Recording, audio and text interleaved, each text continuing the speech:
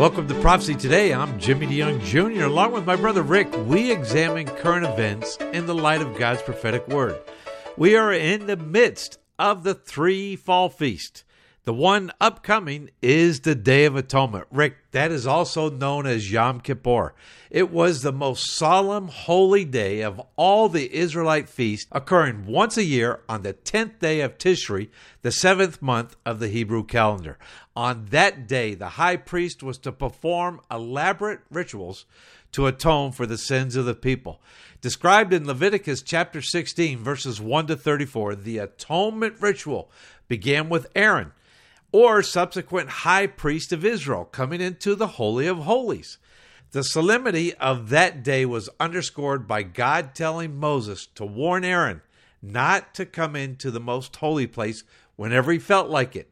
He could only come on this special day once a year, lest he die. That's verse 2 of chapter 16 of Leviticus. This was not a ceremony to be taken lightly, and the people were to understand that atonement for sin was to be done God's way. And this was a dispensational period. Talking about dispensations, Rick, today we're going to follow up on a conversation that we had months ago with Paul Scharf with our good friend, Dr. Paul Weaver. That's right, Jimmy. He'll be coming up in the second half hour, and we'll talk about a defense of traditional dispensationalism. Yes, and you're not going to believe this.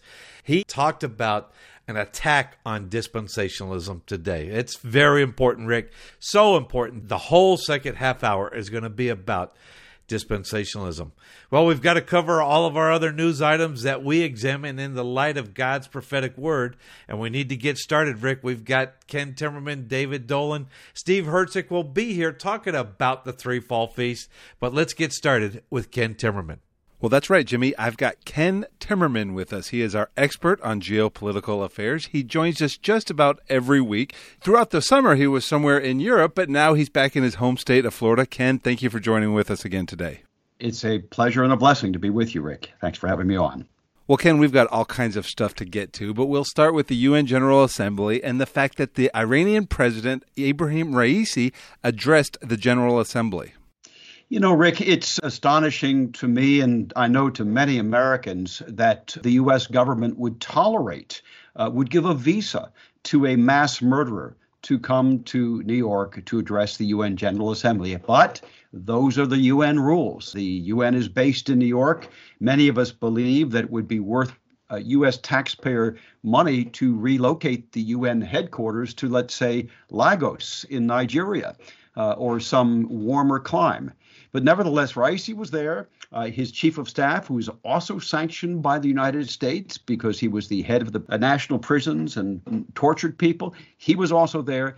And Raisi not only made claims about their desire for, quote, peaceful nuclear energy, which is a joke, but he also stood on the UN platform and uttered threats to assassinate U.S. political leaders. I think that's got to be a first for the United Nations. Arafat used to go to the UN to talk about murdering only Jews. But this is really, I think, a first for an Iranian president, for any president, any chief of state to go to that UN podium and talk about murdering American politicians. What a disgrace.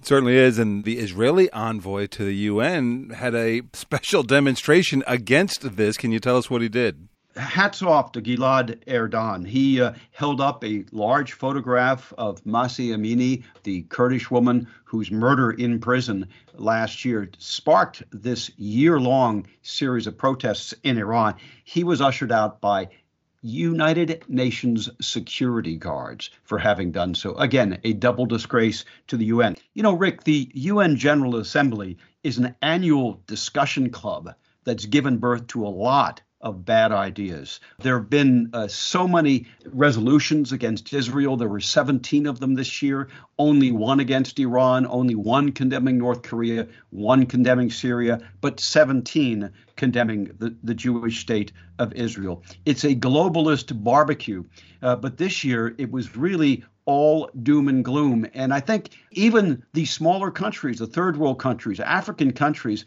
were there to acknowledge that the UN has completely failed Here you have a member of the Security Council, Russia, that has violated the territorial sovereignty, the territory of another UN member, Ukraine, and the UN is completely powerless to do anything about it. Another thing of note this week is that Biden was the only president of the permanent 5 members to show up.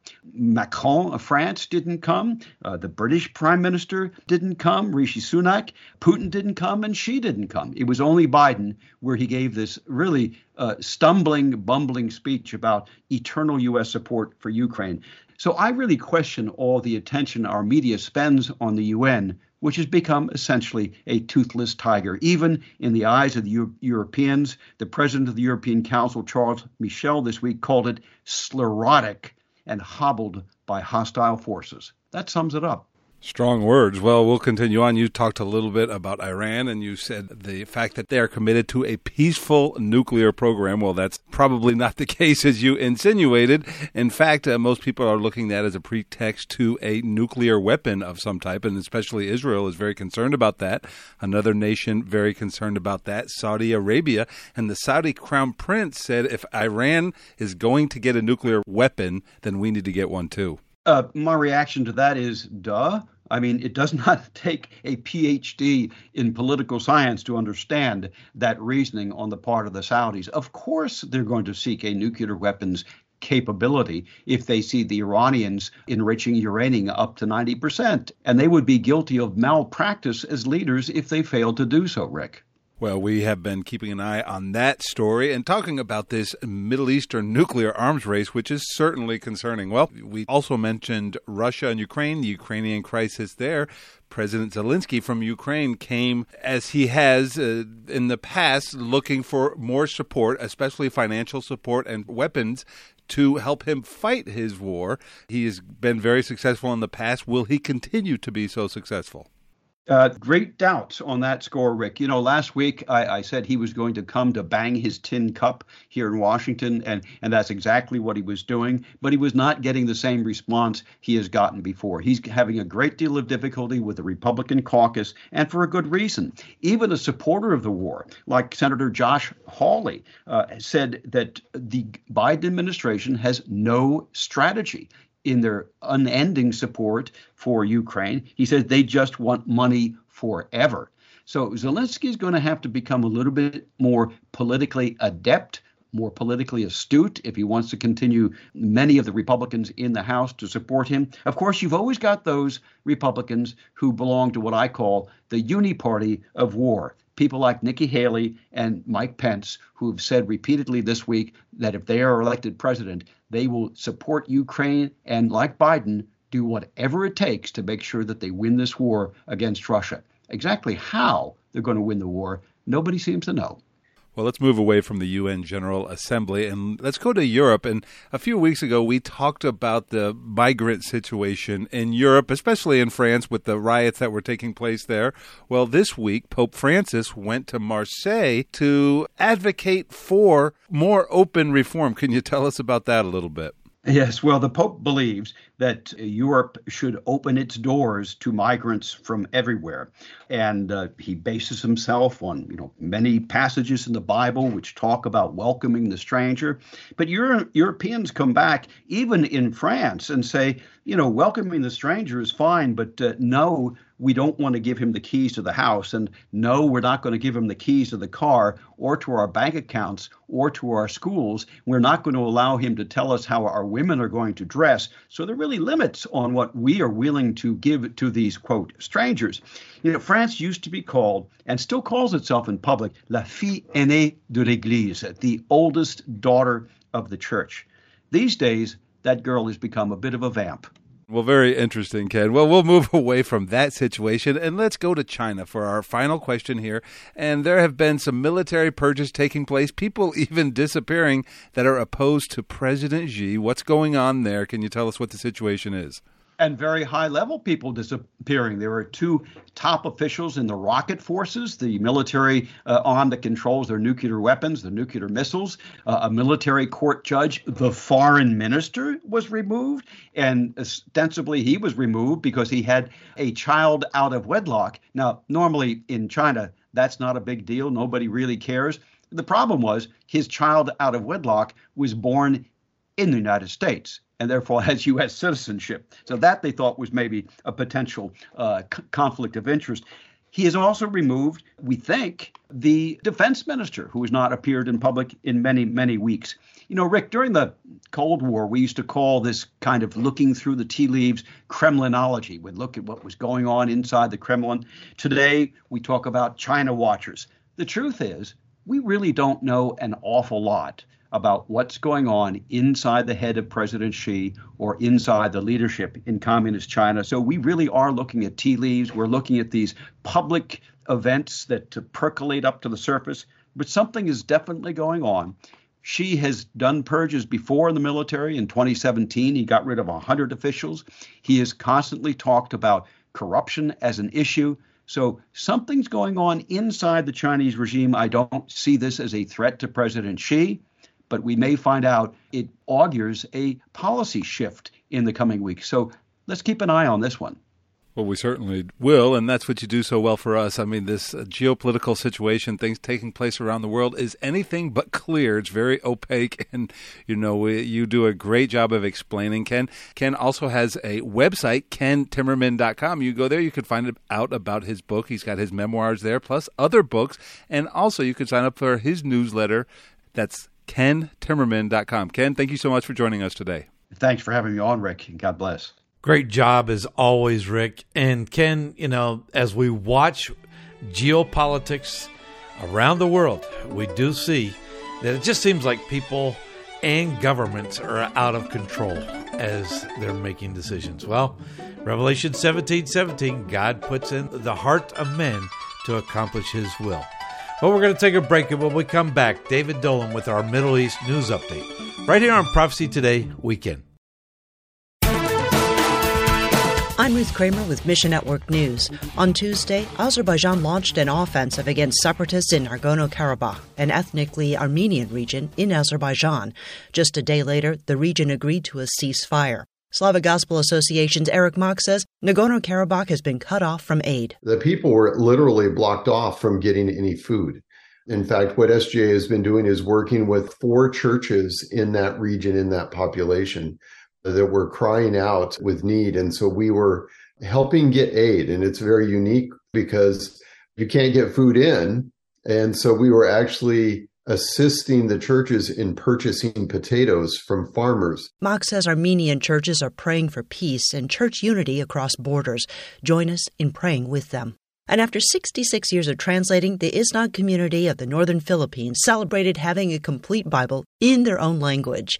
Stephanie De Oliveira of Wycliffe, USA, attended the Bible dedication, along with American pastors from a church that supported the project for decades. The Isnag community is a testament, along with the church here in the U.S., of working together that God's Word would be accessible to even the most remote places in the world. Through partnerships like this, Wycliffe, USA plans to initiate translations by 2025 in the remaining language groups without a Bible. Today, we estimate close to 1,300 language communities have zero scripture at all. Join Wycliffe USA for a special celebration on October 12th to learn more about reaching every language with God's Word. Thanks for listening to Mission Network News, a service of One Way Ministries.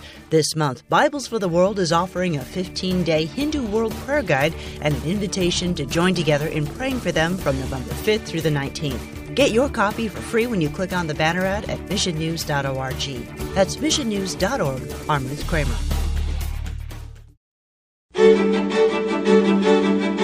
Welcome back to Prophecy Today Radio, the program that looks at current events in the light of Bible prophecy. Well, this is the portion of our program where we look at news coming out of the Middle East in general, but Israel in particular. And to do that, we have our good friend with us, journalist Dave Dolan. Dave, thank you for joining us. As Ken usually says, it's a pleasure to be with you, Rick. Absolutely. Well, we'll start at the long-awaited meeting of President Biden and Prime Minister Netanyahu that took place this week. Can you tell us what happened? Well, of course, the background was amazing. It's been 9 months and Netanyahu's been back in power, and he's the last ally of the United States whose leader Biden has met, the very last. Of course, that would have been the opposite in most administrations. The Israeli premier is one of the first. along with the British and French and German and our closest allies. But they did meet at the UN, so it wasn't a White House meeting, but they had private talks as well as made some public comments. And Biden started by joking. He said, who would have thought the last time we met, which was like 10 years ago when he was vice president, that we'd be talking about a possible peace deal with the Saudis, you would wonder what we were drinking. And Netanyahu replied, it would be Irish whiskey. So they both jumped, and sort of a light atmosphere to begin with. Reports said they discussed, of course, Iran and the ongoing nuclear program, Israel's top priority. And also, they said they discussed a bit the war in Ukraine and pressure that Israel's coming under from Ukraine to support it more openly. And, of course, they discussed this possible pending peace deal with the Saudis, which made a lot of news. I know we're going to talk more about that in a minute, but that made a lot of news throughout the world, but in the Middle East. And there's no question that Netanyahu would have laid out the limits to which he believes his party could go in any peace deal with the Saudis and what they would demand in return. And again, there were reports that he brought up a possible U.S. security agreement with Israel as part of any deal, a formal treaty. Obviously, there's informal, deep relations, and military relations are very developed, and we have U.S. forces in Israel stationed there, etc. It was a base during the Iraq War for U.S. forces, one of their bases in the region. So then, of course, the Saudis are reportedly asking for the same thing, a security guarantee from the U.S., not exactly a NATO style that, if we're attacked at all, you have to fully come to our aid, but an understanding that there would be U.S. military protection granted to the Saudis in that case and the Israelis. And that would be something that Netanyahu could use to sell what would undoubtedly be a very controversial agreement to his people and to his party in particular. He can't sell it to the right wing of his coalition. I can talk more about that in a minute. But the talks went pretty well. And at the end, Biden announced that Netanyahu would be formally invited for a state meeting at the White House before the end of this year. And he didn't mean the Jewish New Year, but the year 2023. So that was good news for Netanyahu and shows that Biden is thawing. And he undoubtedly brought up the judicial reform issue, Biden did, and Netanyahu hopefully was able to explain to him a little more the reality on the ground, that he has been talking to the opposition, that he has pulled back a lot of it, and maybe mollify Biden a bit. Very interesting in the way you look at this situation. There were many that were looking at this as a slight towards Prime Minister Netanyahu, especially for the government that he has put together in Israel. But in general, as far as Democrats go and as far as the left wing or the progressive party here in America, Biden himself is relatively pro-Israel. But would it be safe to say that his party and most likely any successor that's going to come in the Democratic Party after President Biden is not going to be very pro-Israel? Well, you could call it the Bernie Sanders wing of the Democratic Party. He's Jewish, of course, but he's very anti-Netanyahu. He's made that very plain over the years. It's nothing new. But now with the more right-wing Netanyahu government, he's been speaking out more forcefully, as have pretty much all of the members of the so-called squad and the socialist element, which is about nearly half now of the Democrats in the Congress adhere to that, less in the Senate, more in the House. But still, overall, there's strong Democratic Party support for Israel, and that would be why any formal peace treaty with the Saudis, if it includes major concessions by the Israelis, which the Saudis are demanding, that it would be opposed by many Democratic senators because they are very pro-Israel. Several of them are Jewish themselves, and even Chuck Schumer's pretty pro-Israel. He's a Jewish, and Blumenthal and others, and they have a large percentage of their votes in several big states come from Jewish voters. So, he would have to crafted in such a way that they wouldn't oppose it, because a formal treaty would need to be supported by the Senate, and it takes 2/3 of the Senate to approve any formal American treaty with a foreign country. So that might be hard to achieve. Well, David, we've talked a little bit about the political situation from the Democratic side in the United States concerning their position on Israel. Former President Trump had a few things to say about what he has done for Israel. Yes, he posted a Rosh Hashanah greeting to the Jewish people that was addressed, and it detailed all the things his administration did that were pro-Israel, moving the embassy from Tel Aviv to Jerusalem, recognizing Israeli control over the Golan Heights, closing the consulate in East Jerusalem, and various other things. And then he quipped that, obviously, I am the most anti-Semitic president in American history, which some have charged, so he was making a joke of that. But at the top of it, like at the last minute, it seems, he added a line saying, to you liberal Jews, I want to remind you that you are destroying America by, basically, I'm paraphrasing, believing in lies. In other words, you supported the contention that he lost the election and, et cetera, et cetera. So it was quite a swipe at liberal Jews. Well, the fact of the matter is, Rick, as I'm sure you know, the poll shows 70% of American Jews are of a liberal persuasion. Almost all of them vote Democratic consistently. About 30% are Republicans or more conservative. They're mostly Orthodox Jews in the New York area, Miami, and various other parts of Los Angeles of the country.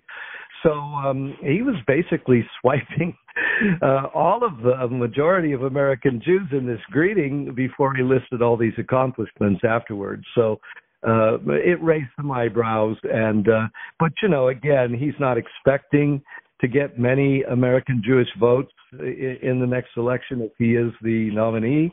And certainly it didn't help to change any minds with that particular post. Well, as election season is upon us, we're going to hear more about the different candidates and how they view Israel. So we will keep an eye on that, as we ourselves are going to be making decisions when it comes to a president next year. Well, one final story, and we just have a minute here, but there was some action on the Syrian border with Israel. Can you let us know what took place there?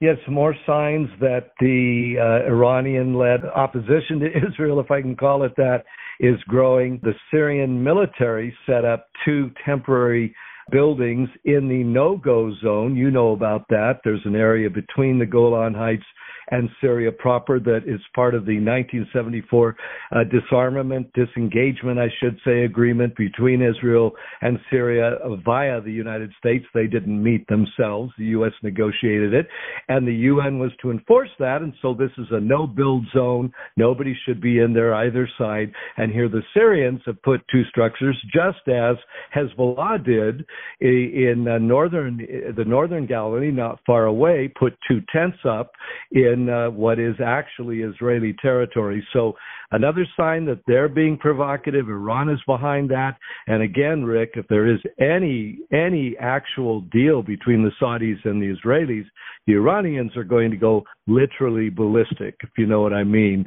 And we probably will see a major Middle East war. So just a warning to the Biden administration, this is a very tricky, very explosive and dangerous process you're engaged in here.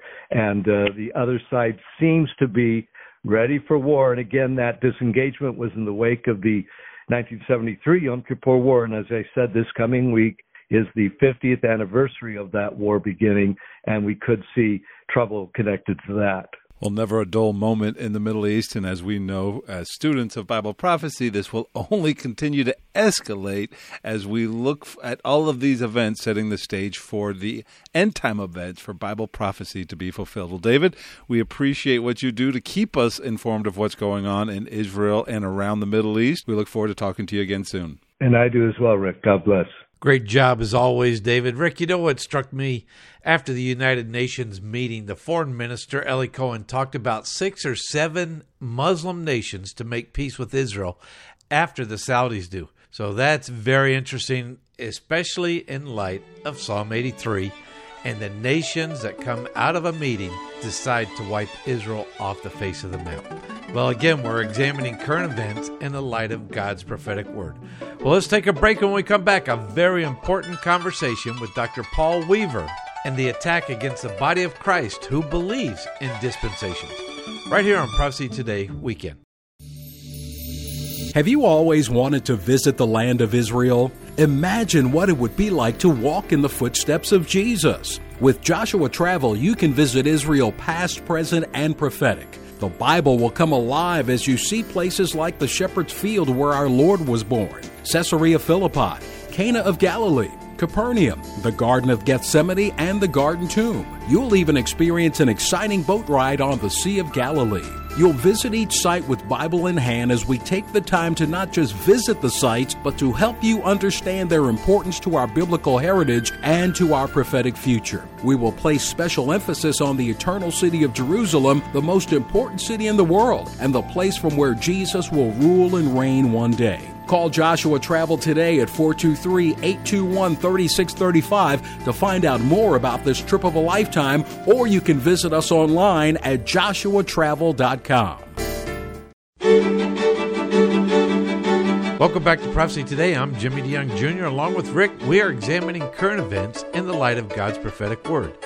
Well, we're in the midst of the fall feast, the next being the Day of Atonement, or Yom Kippur, which is the holiest day of the year. We'll talk more about that later on when we bring Steve Herzig to the program as we take a look at the book at the very end.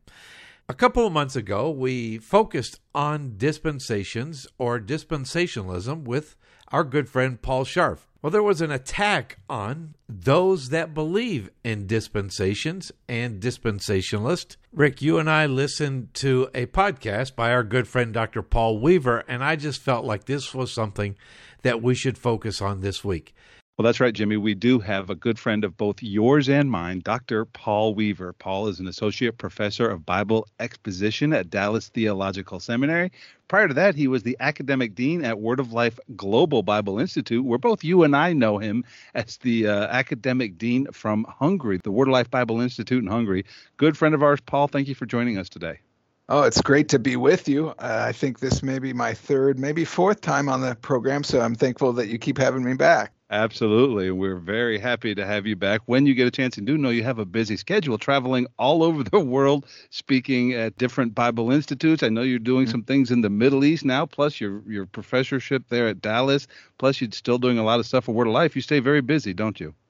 I do. I love to teach. I love to teach abroad. My heart's still very much missions, so trying to help mobilize our students to consider overseas teaching as well as just training nationals for the work of the ministry that we're all called to do.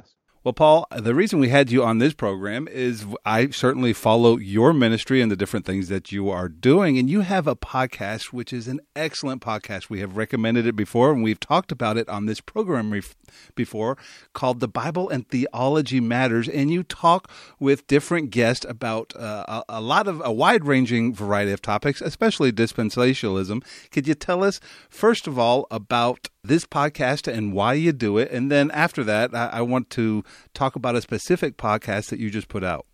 Sure. Thank you for that question. I have the privilege of hosting a program called the Bible and Theology Matters podcast.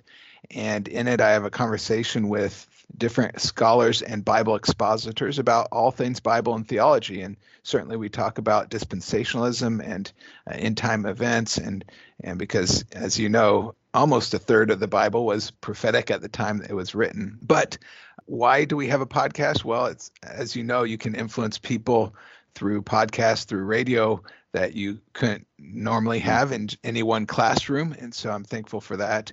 But I'm committed to the fact and convinced that what you really believe determines how you really behave. And that's our catch line, because we want to help people to think biblically, because the way we think about God and his word and his works will impact the way we live. And we see that in Paul's epistles.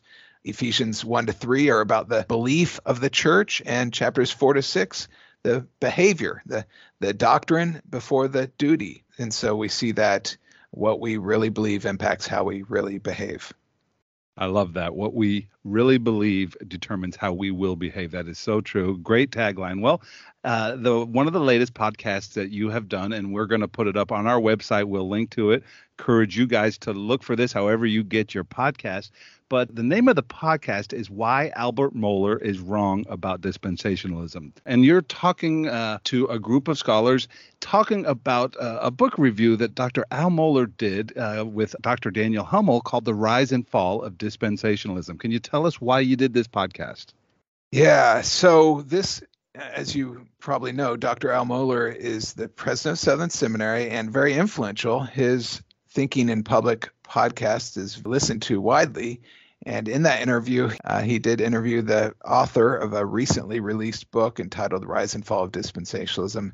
And that interview included a lot of mischaracterizations, logical fallacies, straw man arguments, unfortunately very unkind and disparaging comments about dispensationalism, and quite frankly, historical inaccuracy. So within about a week time frame from when that was released, I called friends and scholars at other dispensational schools. And so there were 10 of us in all that discussed the contents of that interview between Dr. Al Mohler and Dr. Daniel Hummel about that book. And so we just wanted to respond to and to give a voice out there that people can listen to actually correct those mischaracterizations, logical fallacies, straw man arguments. It's very interesting. Now, I haven't watched his whole podcast, but I did in your podcast. You played parts of the podcast, and there was a little bit that, if you're not careful, there was a little bit that seemed disrespectful towards those that take the dispensationalist view, as you and I both do, and as this program is based on. But getting past that, I thought you guys were very respectful of the fact. You even had nice things to say about Dr. Mohler, but I think it's very important that we look at what they were talking about, what this book presents, and talking about dispensationalism. So let's get into that just for a second. We're going to go through some of the criticisms that they came through, and these aren't new, but so this is, I think, a great exercise for us to share with our listeners as we go forward. But one of the first criticisms that they talk about is the fact that they say dispensationalism is a new system. It's a novelty. It's something that's only been around for a short period of time. And in their mind, that discredits dispensationalism. Can you talk about that? Sure. Indeed, this is one of those accusations that covenant theologians repeatedly bring up ad nauseum. As Dr. Charles Ryrie wrote, this accusation has been made as regularly as a dripping faucet. And it's been responded to decisively many times. So let me start by saying it is only in the relatively recent church history that theologians have attempted to understand and systematize the history of God's plans and purposes of human history. And so this is the case with dispensationalism and with covenant theology. While dispensationalism as an organized system, and I emphasize organized system because there was thought, dispensational thought before it was organized, but before or the organized system may be about 200 years old. Well, covenant theology, which is the competing theological system, is only about 400 years old. So when you're talking about all of church history, that's not much older. And as Dr. Snowberger, who was a guest on my program from Detroit Baptist Theological Seminary, in our podcast, he mentioned it's like an 8-year-old girl telling her 6-year-old sister that she's not very mature. And so Dr. Stallard from Friends of Israel Gospel Ministry also, who is on the podcast with us, added that the Roman Catholic Church would level the same accusation against covenant theology, that they're the new kids on the block. So while maybe the organized system, again, emphasize organized system of dispensationalism and covenant theology is relatively new, the concepts of dispensationalism clearly are not. They go back to the apostles, and the early church fathers held to much of the principles we hold to today in dispensationalism. So this, I would emphasize, old argument by covenant theologians has been rebutted often, and again, I think decisively, most recently in the book edited by two friends of mine at Southern California Seminary, Dr. Corey Marsh and Dr. James Fazio, entitled the book that they recently released at the same time, ironically, as this book came out. It's called Discovering Dispensationalism, and it's subtitled Tracing the Development of Dispensational Thought from the First to the 21st Century. And so we recorded a 3-part podcast series with those two editors, Dr. James Fazio and Dr. Corey Marsh, on that book. And I think they decisively respond to this false claim. And folks, as you're listening to the program today, Dr. Weaver is a scholar, and we're having this is going to be a scholarly discussion. Now, we're not going, and you could probably have this discussion for weeks, I'm sure, and we're not going to go into the depth that even you went to on the video. So I encourage our people, as an exercise in learning to understand how we read and understand the Bible and what role dispensationalism plays in that, I encourage you to go listen to that video. But let's continue on. If you could, give us a simple definition of dispensationalism. Sure. My simple explanation of dispensationalism, because I do believe you can state it in just a few words, or you can spend hours unpacking its depth, because in fact, it's dealing with the whole Bible's understanding of history. So as I see it, in my simple explanation, dispensationalism is an understanding of human history as recorded in the Bible regarding the plans of God in the past, in the present, and in the future that flows out of a plain, normal, literal reading of Scripture. So it's not a system per se that we want to superimpose upon the Scripture, but we believe that God is the author of language, and he has revealed himself in a way that we can understand him, and he used natural laws of communication to do so. And so it starts with a literal, historical, grammatical interpretation of Scripture and allows us to understand the incredible grand narrative of Scripture, starting with the purpose for human history stated in Genesis 1:26-28, when God delegates Adam and Eve the responsibility to rule as his image bearer. But because of sin and its consequences, it's never fully realized and won't be fully realized until the end of the book of Revelation, when Jesus Christ, the second Adam, will accomplish what the first Adam failed and will rule on the earth. And we, his image bearers, will rule and reign with him for 1,000 years. So it's simply an understanding of human history from Genesis 1 to Revelation 22, using the natural laws of communication, the historical, grammatical, literal approach.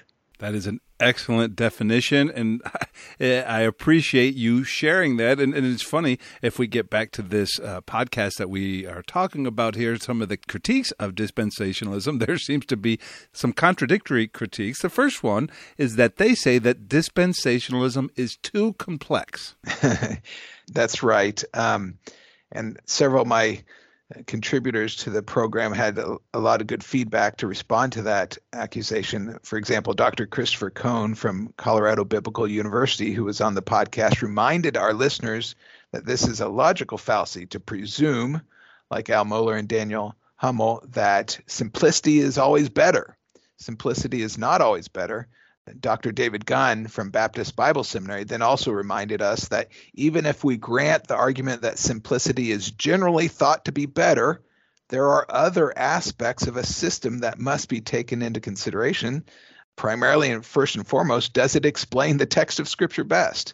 So Dr. Stallard then rightly argued that covenant theology, with its 3 theological covenants, and maybe on another program we could talk about those and can give constructive criticism, but they provide 3 what they call theological covenants. These aren't specific covenants stated in Scripture or named in Scripture, but they're theoretical and theological, and that, in our estimation, is much more complex in our assessment. Then Dr. Scott Keene of Ethnos 360 Bible Institute reminded us that the covenantal system is, again, in our estimation, more convoluted because it requires you to reinterpret old prophecies, Old Testament prophecies, and covenants about Israel and the church by New Testament Scripture. So it becomes more complex because you're not understanding those Old Testament prophecies, those Old Testament covenants, in the way that the original readers would have understood them. You are trying to reinterpret them in light of what the New Testament authors are saying. And I don't think they contradict each other. The New Testament authors are building on, not contradicting, Old Testament prophecies. So this is the whole line of argument that we think is faulty on several levels. It's so important as we look at it. As you were saying, this dispensationalism is not something we force upon the Scriptures, but it is a way for us to look at and explain the whole Scriptures from Genesis 1 all the way to Revelation 21. All of it fits into a plain reading. So that goes to the next criticism I want to talk to you about, and that is contradictory. As I said earlier, they said it was too complex. Now they're saying, well, it was created by engineers and lawyers, not theologians, not enough pedigree. It's tied to charts. These things that they're saying almost had kind of a little bit of a snobbish effect to it. But anyways, can you talk about this? What can you say about the fact that it wasn't necessarily theologians, but engineers and lawyers helped to establish this system of dispensationalism? Yeah, I think you pinpointed that they were very disparaging in identifying different individuals who were engineers and lawyers that helped to systematize these thoughts and not trained theologians, although they were in the ministry for some of them for 20 plus years. So that was very disparaging. Dr. Bookman from Shepherd's Theological Seminary pointed out the great concern with this whole interview was this, that it's full of mischaracterizations and disparaging comments, sometimes mocking, and as you indicated, as you stated, some academic arrogance, rather than wrestling with the real issues of interpretation. Does the dispensational understanding provide the best explanation of God's plan and purpose for human history or not? What we're most concerned about, as Dr. John Rinker pointed out, is not pedigree, but fidelity. Not whether you have the right degrees, but the right interpretations.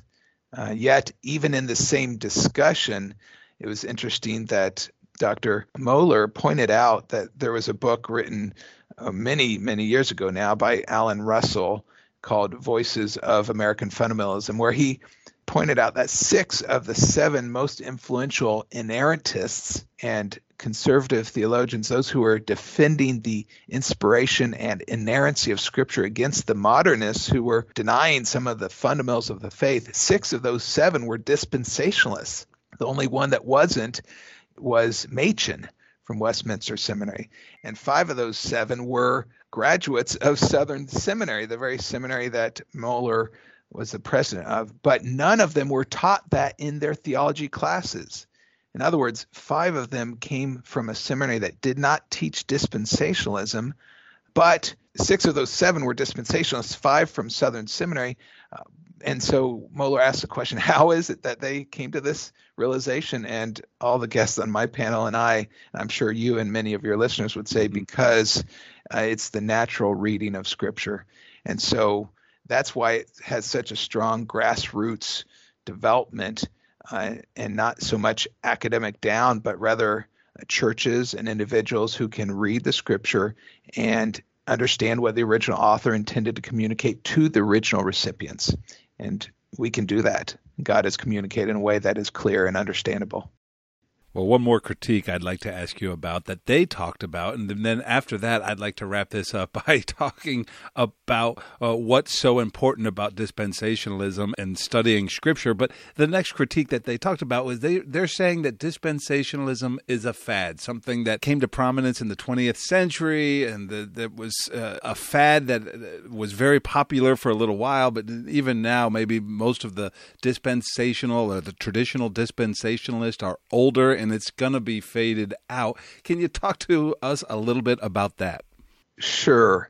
I'd start by saying Dr. Hummel is not an unbiased historian. Now, his training is in history. He's a historian by training, but in other interviews and in the book itself, Dr. Hummel identifies and clearly states that his father was a dispensationalist. His father was trained at Dallas Theological Seminary, but that he, Dr. Hummel, was influenced or convinced by N.T. Wright, and others, among others, not to be dispensational. So I don't think this book is really a history.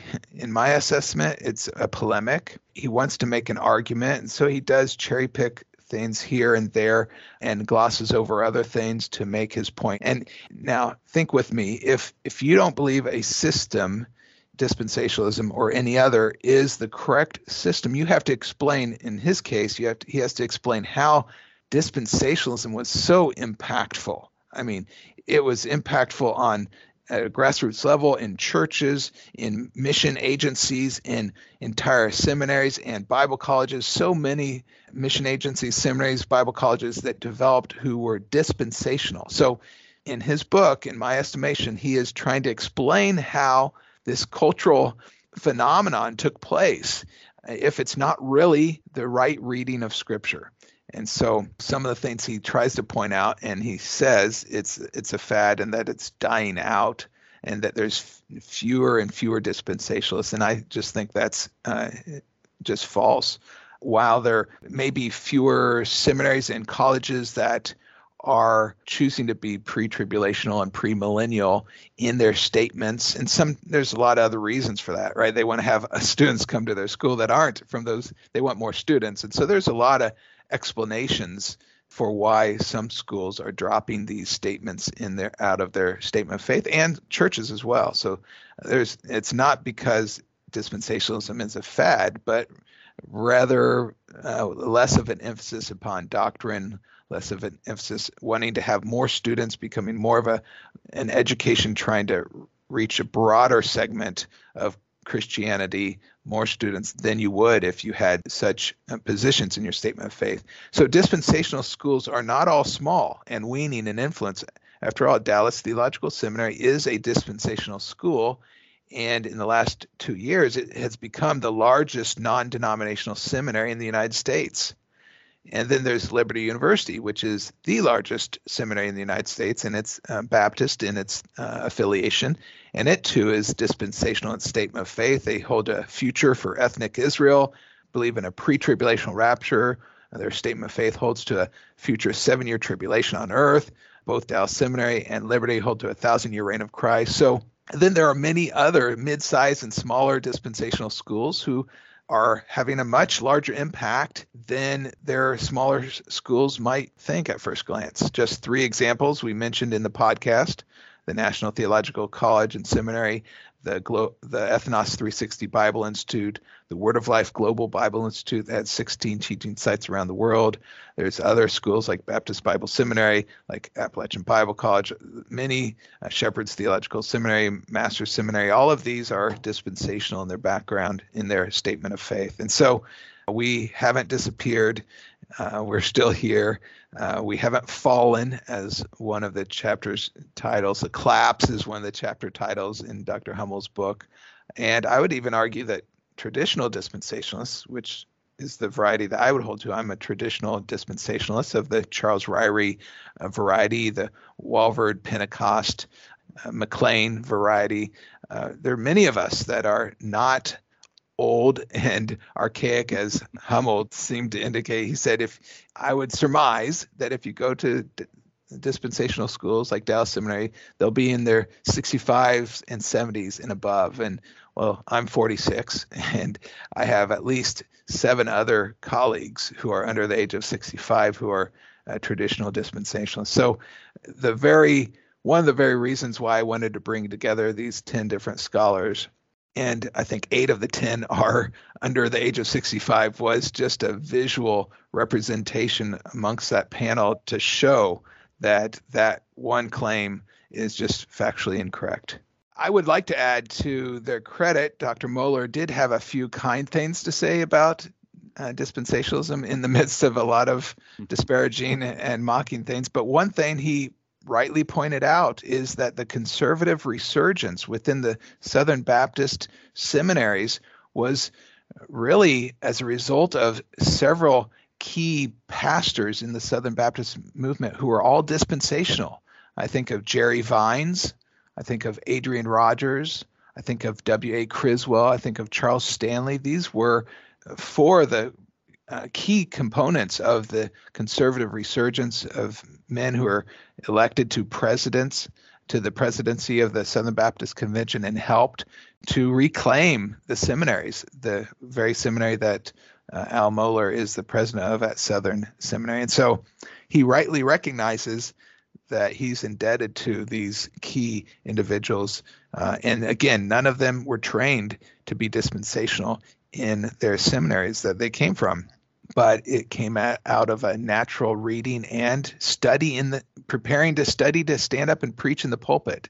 And they became convinced of the dispensational approach. And so I appreciate that he made that comment and made note of that. And I think that's another strong argument that dispensationalism is the natural reading of Scripture.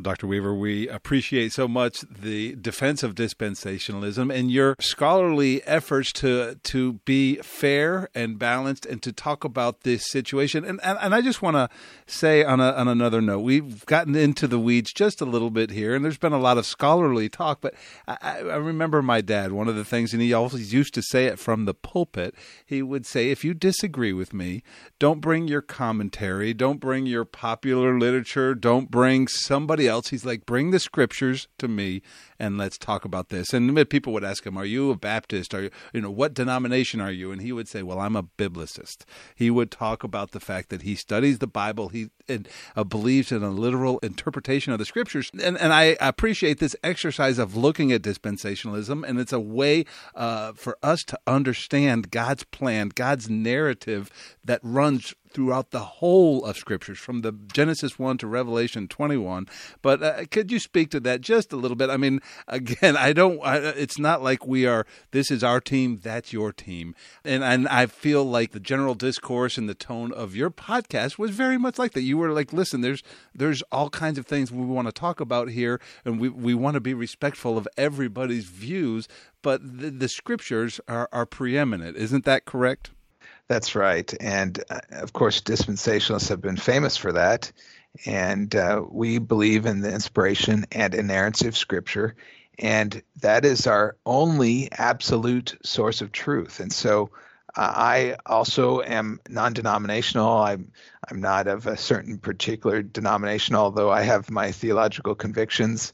And we want to say we're willing to go wherever the text leads us. And so we're not committed to a particular denomination or a particular theologian, whether it's Darby or Ryrie or Burkhoff or Hodge. Right? We want to go wherever the Scripture leads us, and that because that is our absolute source of truth. That's our standard, and that is the tradition going back to the Reformation movement.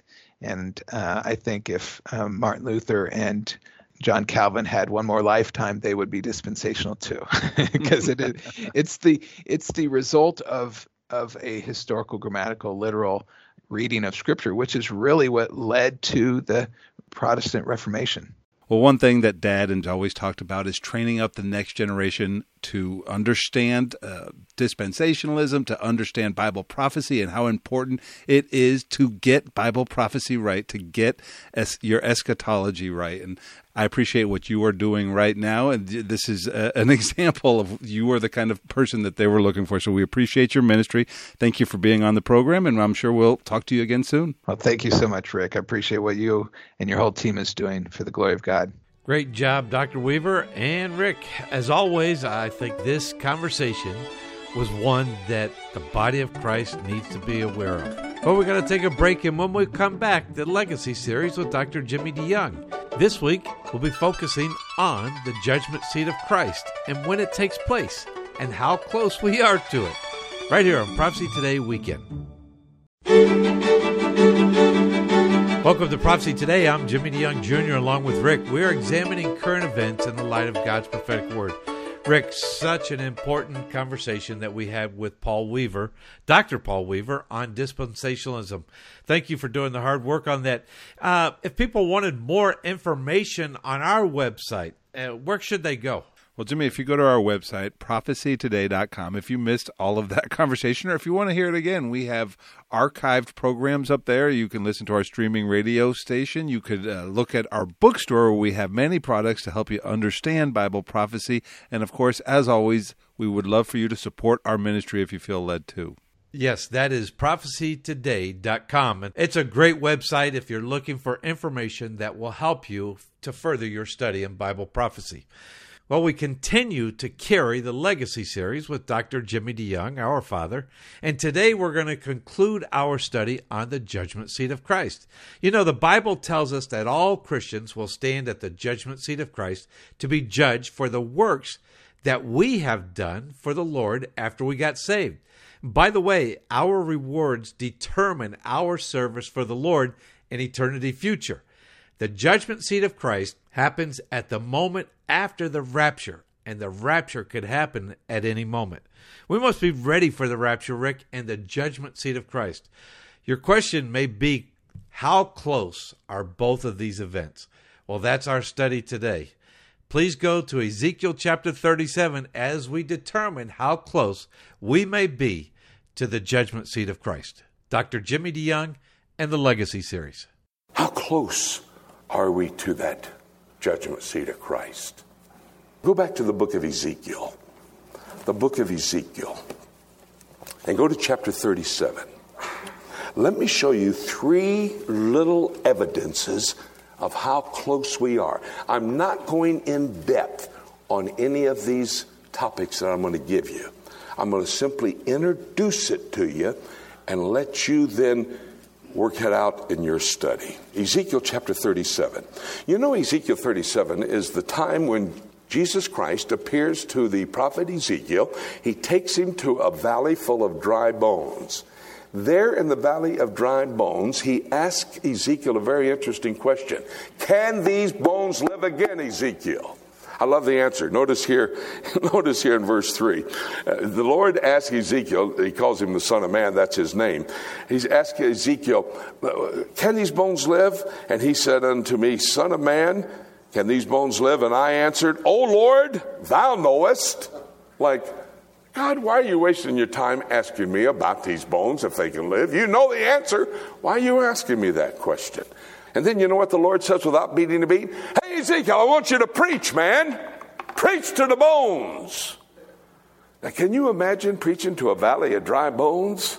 But old Ezekiel started to preach. And all the bones started coming together. And old Ezekiel said, man, that's pretty good preaching. Hallelujah. God said, preach on, Ezekiel. And he preached on. Shoo! Skin came flying out of the sky and covered these bones. And God said, you're not finished preaching. Preach to the wind. And he preached to the wind. And the wind came down and filled these flesh-covered bones, and they stood up like a mighty army. Look what the text says. Verse 7. And so I prophesied, I was commanded, and I prophesied, and there was a noise, and behold, a shaking, and the bones came together, bone to his bone. That's the regathering of these bones. Verse 8. And when I beheld, lo, the sinew and the flesh came upon them, and the skin covered them from above, but there was no breath in them. That's the restoration of these bones. And verse 9. And then he said unto me, prophesy unto the wind, prophesy, son of man. Verse 10. So I prophesied as he commanded me, and the breath came in unto them, and they lived, and they stood upon their feet, an exceeding great army. By the way, that is apocalyptic literature if you did not recognize it already. The Lord is using a symbol to communicate an absolute truth. The bones coming together, the flesh on the bones, the breath of life being breathed into these flesh-covered bones. Now, what's the principle for interpreting a piece of apocalyptic literature? Keep reading the Word of God. We read through verse 10. Look at verse 11. Then he said unto me, Son of man, these bones are the whole house of Israel. What he's talking about here, he's telling Ezekiel, Ezekiel, the bones are the Jewish people scattered to the four corners of the earth for 2,000 years. You preach. There will be a regathering and these bones will come together. Keep on preaching. Preach the skin down and these skin will come and cover these bones that have connected. And that's the restoration of a Jewish state. And then he said, preach unto the wind. Let the wind fill these flesh-covered bones. That's the regeneration of the Jewish people. All in the program of God. And this has been happening. Now I tell you one incident I could give you thousands. One incident. May the 24th, 1991. Judy and I have been living for 5 months in Jerusalem. We're both fully credentialed journalists. A journalist listens to other news gathering organizations to make sure he's on top of all the news. I would always choose to listen to the BBC, British Broadcasting Corporation. And so it's a Friday afternoon, May the 24th. Shabbat is about to begin. All of a sudden, I hear the broadcaster say, Operation Solomon is underway. I found out what Operation Solomon was. 42 aircraft took off from Ben Gurion Airport, flew across southern Israel, the Red Sea, northern Africa, into Addis Ababa, Ethiopia. Meanwhile, in Addis Ababa, Ethiopia, 15,000 Jews had made their way to the airport. In the next 24 hours, the greatest airlift to ever happen in the world, they airlifted all 15,000 in 24 hours back to Israel. At one time, there were 28 planes in the air. One 747 carries about 500 people. They took out all the seats. They put 1,087 people on that airplane. While the plane was flying from Addis Ababa, Ethiopia, into Jerusalem, while the plane was in the air, 7 babies were born on the airplane. They landed in Jerusalem. They went to this one location. Judy said to me, honey, they're getting ready to eat downstairs. Why don't we go help them? And so we went downstairs. Here are these thousands of Ethiopians. In front of them, a plate with a boiled egg, a container of yogurt, olives and cucumbers and tomatoes and onions. Just normal Israeli fare. They didn't know what to do. You remember, the Ethiopians were starving. One of the reasons for that 24-hour airlift to get them into Israel is so they could sustain life. They didn't know what a boiled egg was. And so I walked up to this old man. I took the boiled egg, cracked it, peeled it, showed him how to eat it. And it started to catch on. I went over to this lady, had a baby strapped on her back. I carefully opened the yogurt container, took a spoon, started feeding the baby, started feeding her. And that started to catch on. And while I was standing there, the tears were streaming down my cheeks. Because I thought of Zephaniah chapter 3, where it says, in the end times, I will reach into Ethiopia. I will get my prize and bring him to Jerusalem. We were touching the fulfillment of prophecy. Out of 108 nations of the world, these Jews have been coming into the land. Bones regathered, flesh on the bones, the process of regeneration. Hey, look here at the next thing, verse 15. And then the word of the Lord came again unto me, saying, moreover, thou son of man, take thee one stick and write upon it for Judah, and for the children of Israel, his companions. Then take another stick and write upon it for Joseph, the stick of Ephraim, and for all the house of Israel, his companions. And join them one into another into one stick, and they shall become one in thy hand. Here's what Ezekiel's told to do. Take 2 sticks. On one stick, put Judah. On the other stick, put Israel. And then take the 2 sticks and put them in your hand. And while the 2 sticks in your hand, the 2 sticks will become one. Now, many prophecy teachers and commentators have said what that's talking about is the 10 lost tribes. They're out there someplace. The 2 tribes of Judah, Benjamin and Judah, they're already in Israel. Those 10 lost tribes are going to be found in the last days that will be joined together with those 2 tribes of Judah. That is not correct, because there's no such thing as 10 lost tribes. No such thing according to the Word of God. Mark it down. Book of Ezra, chapter 2. Remember Ezra 1, Cyrus is raised to allow the Jews to return to the land and build their temple. Chapter 2, it lists the 49,897 Jews that came back. They list their families and where they lived. You study them, and they are parts of all 12 tribes. Once the temple is built, Ezra chapter 6, they have a dedicatory service. In that dedicatory service, you know what they do? They sacrifice 12 he-goats for the 12 tribes of Israel. When Jesus Christ is sending his disciples out, Matthew chapter 10, verse 5, he says, don't go to the Gentiles. Verse 6, go to the whole house of Israel. Why? Because the whole house of Israel, all 12 tribes were back in the land. When you come over to Acts chapter 2, verse 5, on the day of Pentecost, there were Jews from every nation of the world in Jerusalem for that feast day. All 12 tribes are back in the land. They've been back in the land for over 2,500 years. So what is this prophecy talking about? What this is teaching, in the future, after the rapture of the church, there will be 2 Jewish states. In my briefcase, I have a constitution for the state of Judah.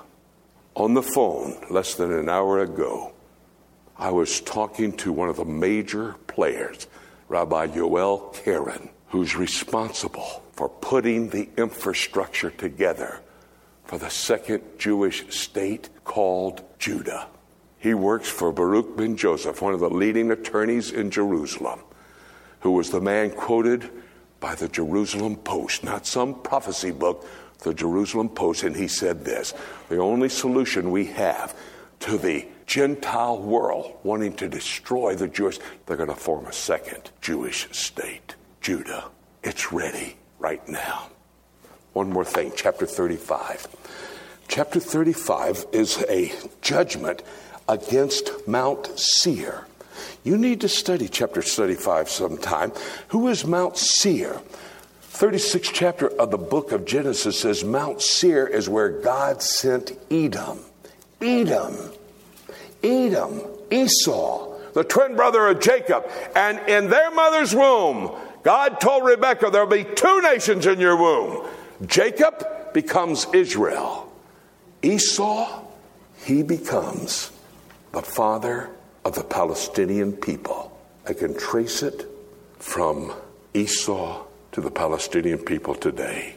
Look what it says. Here's the reason they're going to be judged. Verse 5. Because thou hast a perpetual hatred and hast shed the blood of the children of Israel by the force of the sword.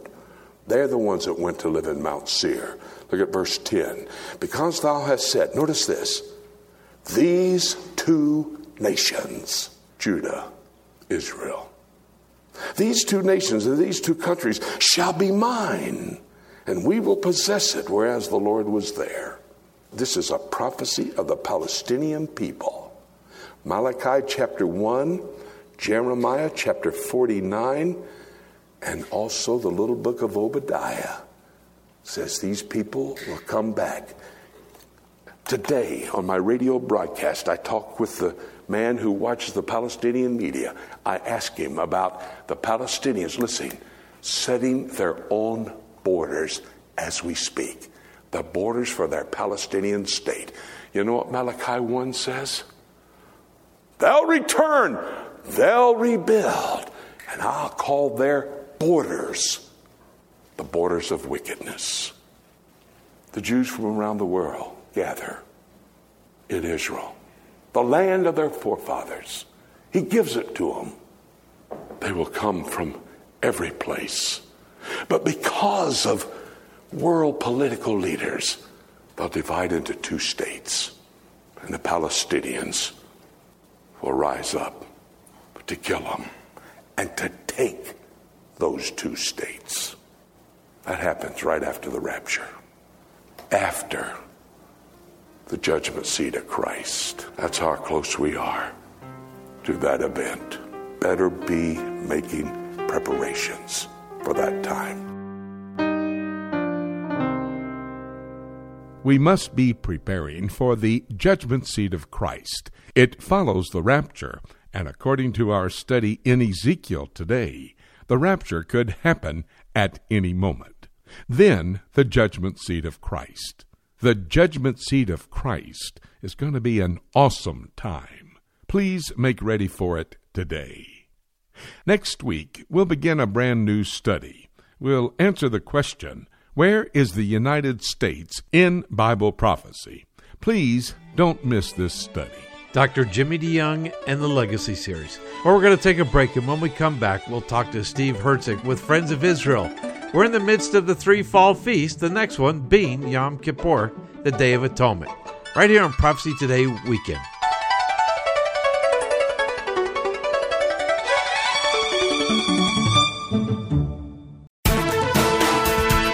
I'm Ruth Kramer with Mission Network News. This week's forecasts predict rain and the heightened risk of landslides in Marrakesh, Morocco. Makeshift shelters and tent cities offer little protection to the survivors of the historic earthquake.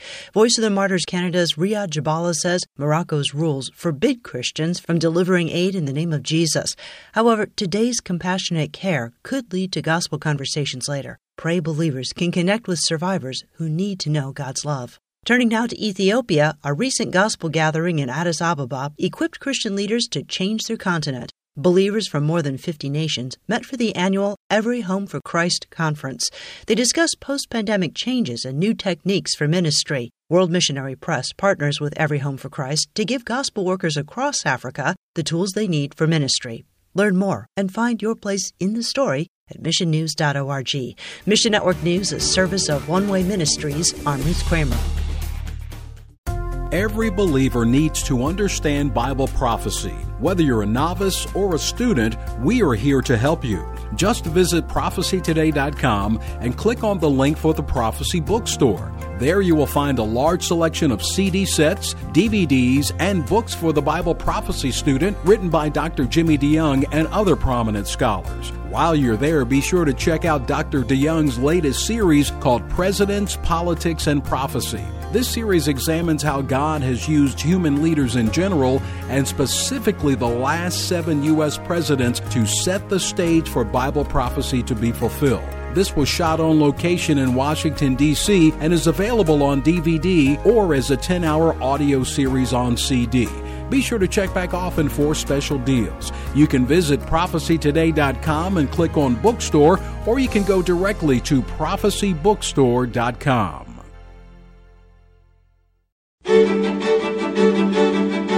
Welcome back to Prophecy Today. I'm Jimmy DeYoung Jr. Along with Rick, we're examining current events in the light of God's prophetic word.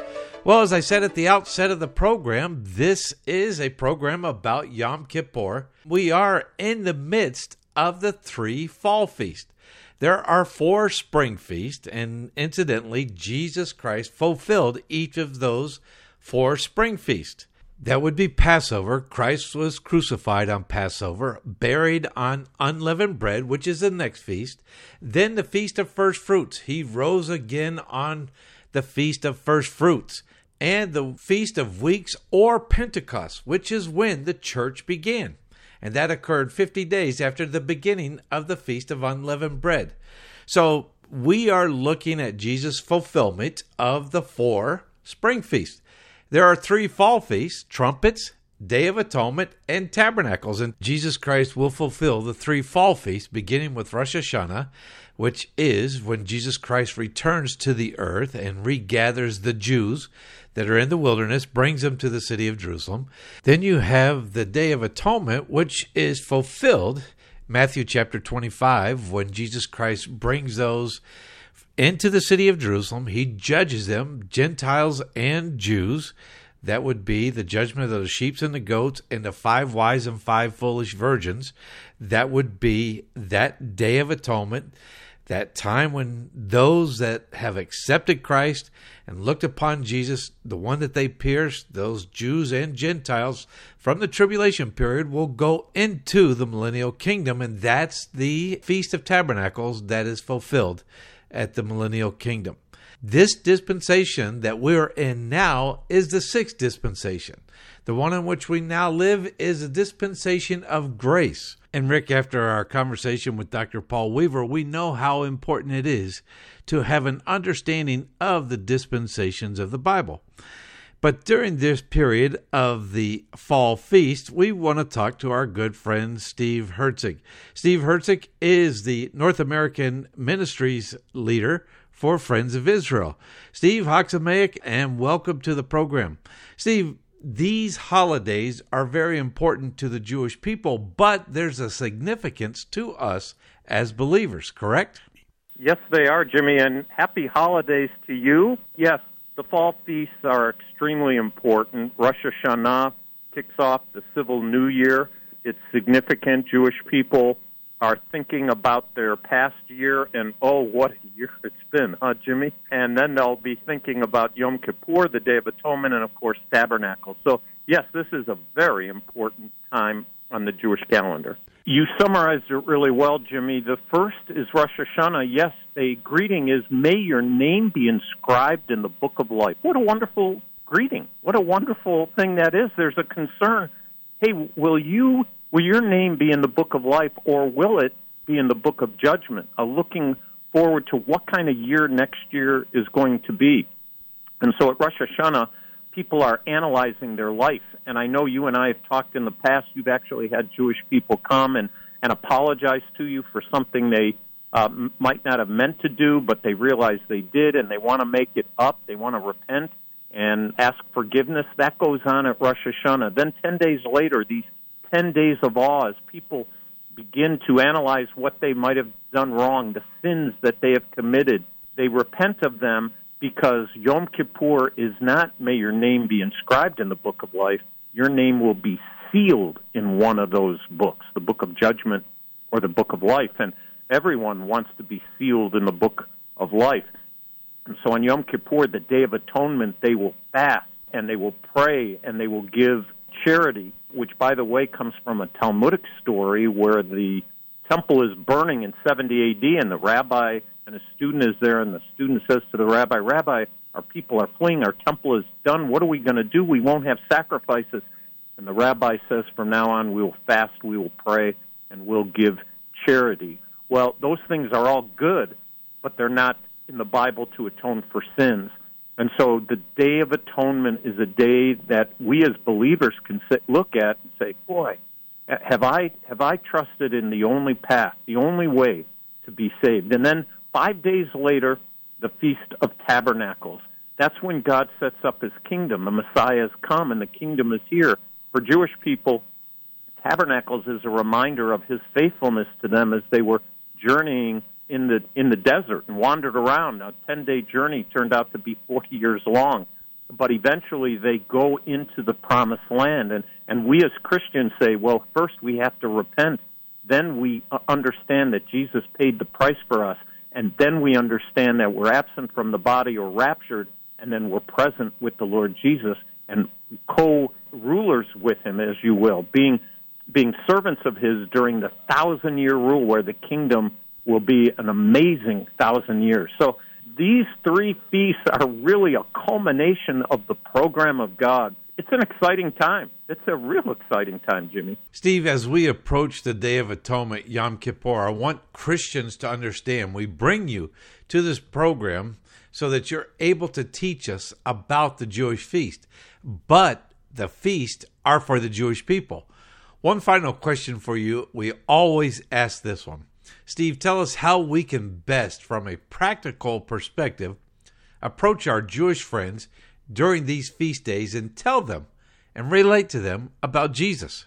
Jimmy, these particular days are so unique where many people are afraid, they're concerned. The best way for those of us who have Jewish friends, people we're concerned about, is number one, give them a call. Ask them how they are, especially for those who might be shut in. Number two, if you can possibly give something to them, a basket, a fruit basket of some kind, a card, a greeting to them, to encourage them and let them know that you're praying for them and concerned about them, especially during these difficult days. It's great that we can find ways to connect with them, even if it's phone call or by mail, email, and let them know that we care, especially as they're about to celebrate their Day of Atonement and for Tabernacles as well. Steve, thank you so very much, my good friend, and always great talking to you at this time of the Jewish feast. And we will wait for the next ones, upcoming in the spring probably. That will be the time when we get back together again. But thank you, my good friend, Chag Sameach. Have a blessed holidays as well. Jimmy, thanks so much. Always great to be with you. Rick, another great program. And let me leave this one last thought with us all as we finish today. When Christ sacrificed himself on the cross, he appeased God's wrath against sin, taking the wrath upon himself. Romans 5:9. With all that we've seen this week, we can't help but say the rapture of the church is not far away. Let's keep looking up until. Thank you so much for joining us today. This is Jay Johnson inviting you to join us again next week for more of Prophecy Today. Prophecy Today is a listener-supported production of Shofar Communications in Chattanooga, Tennessee.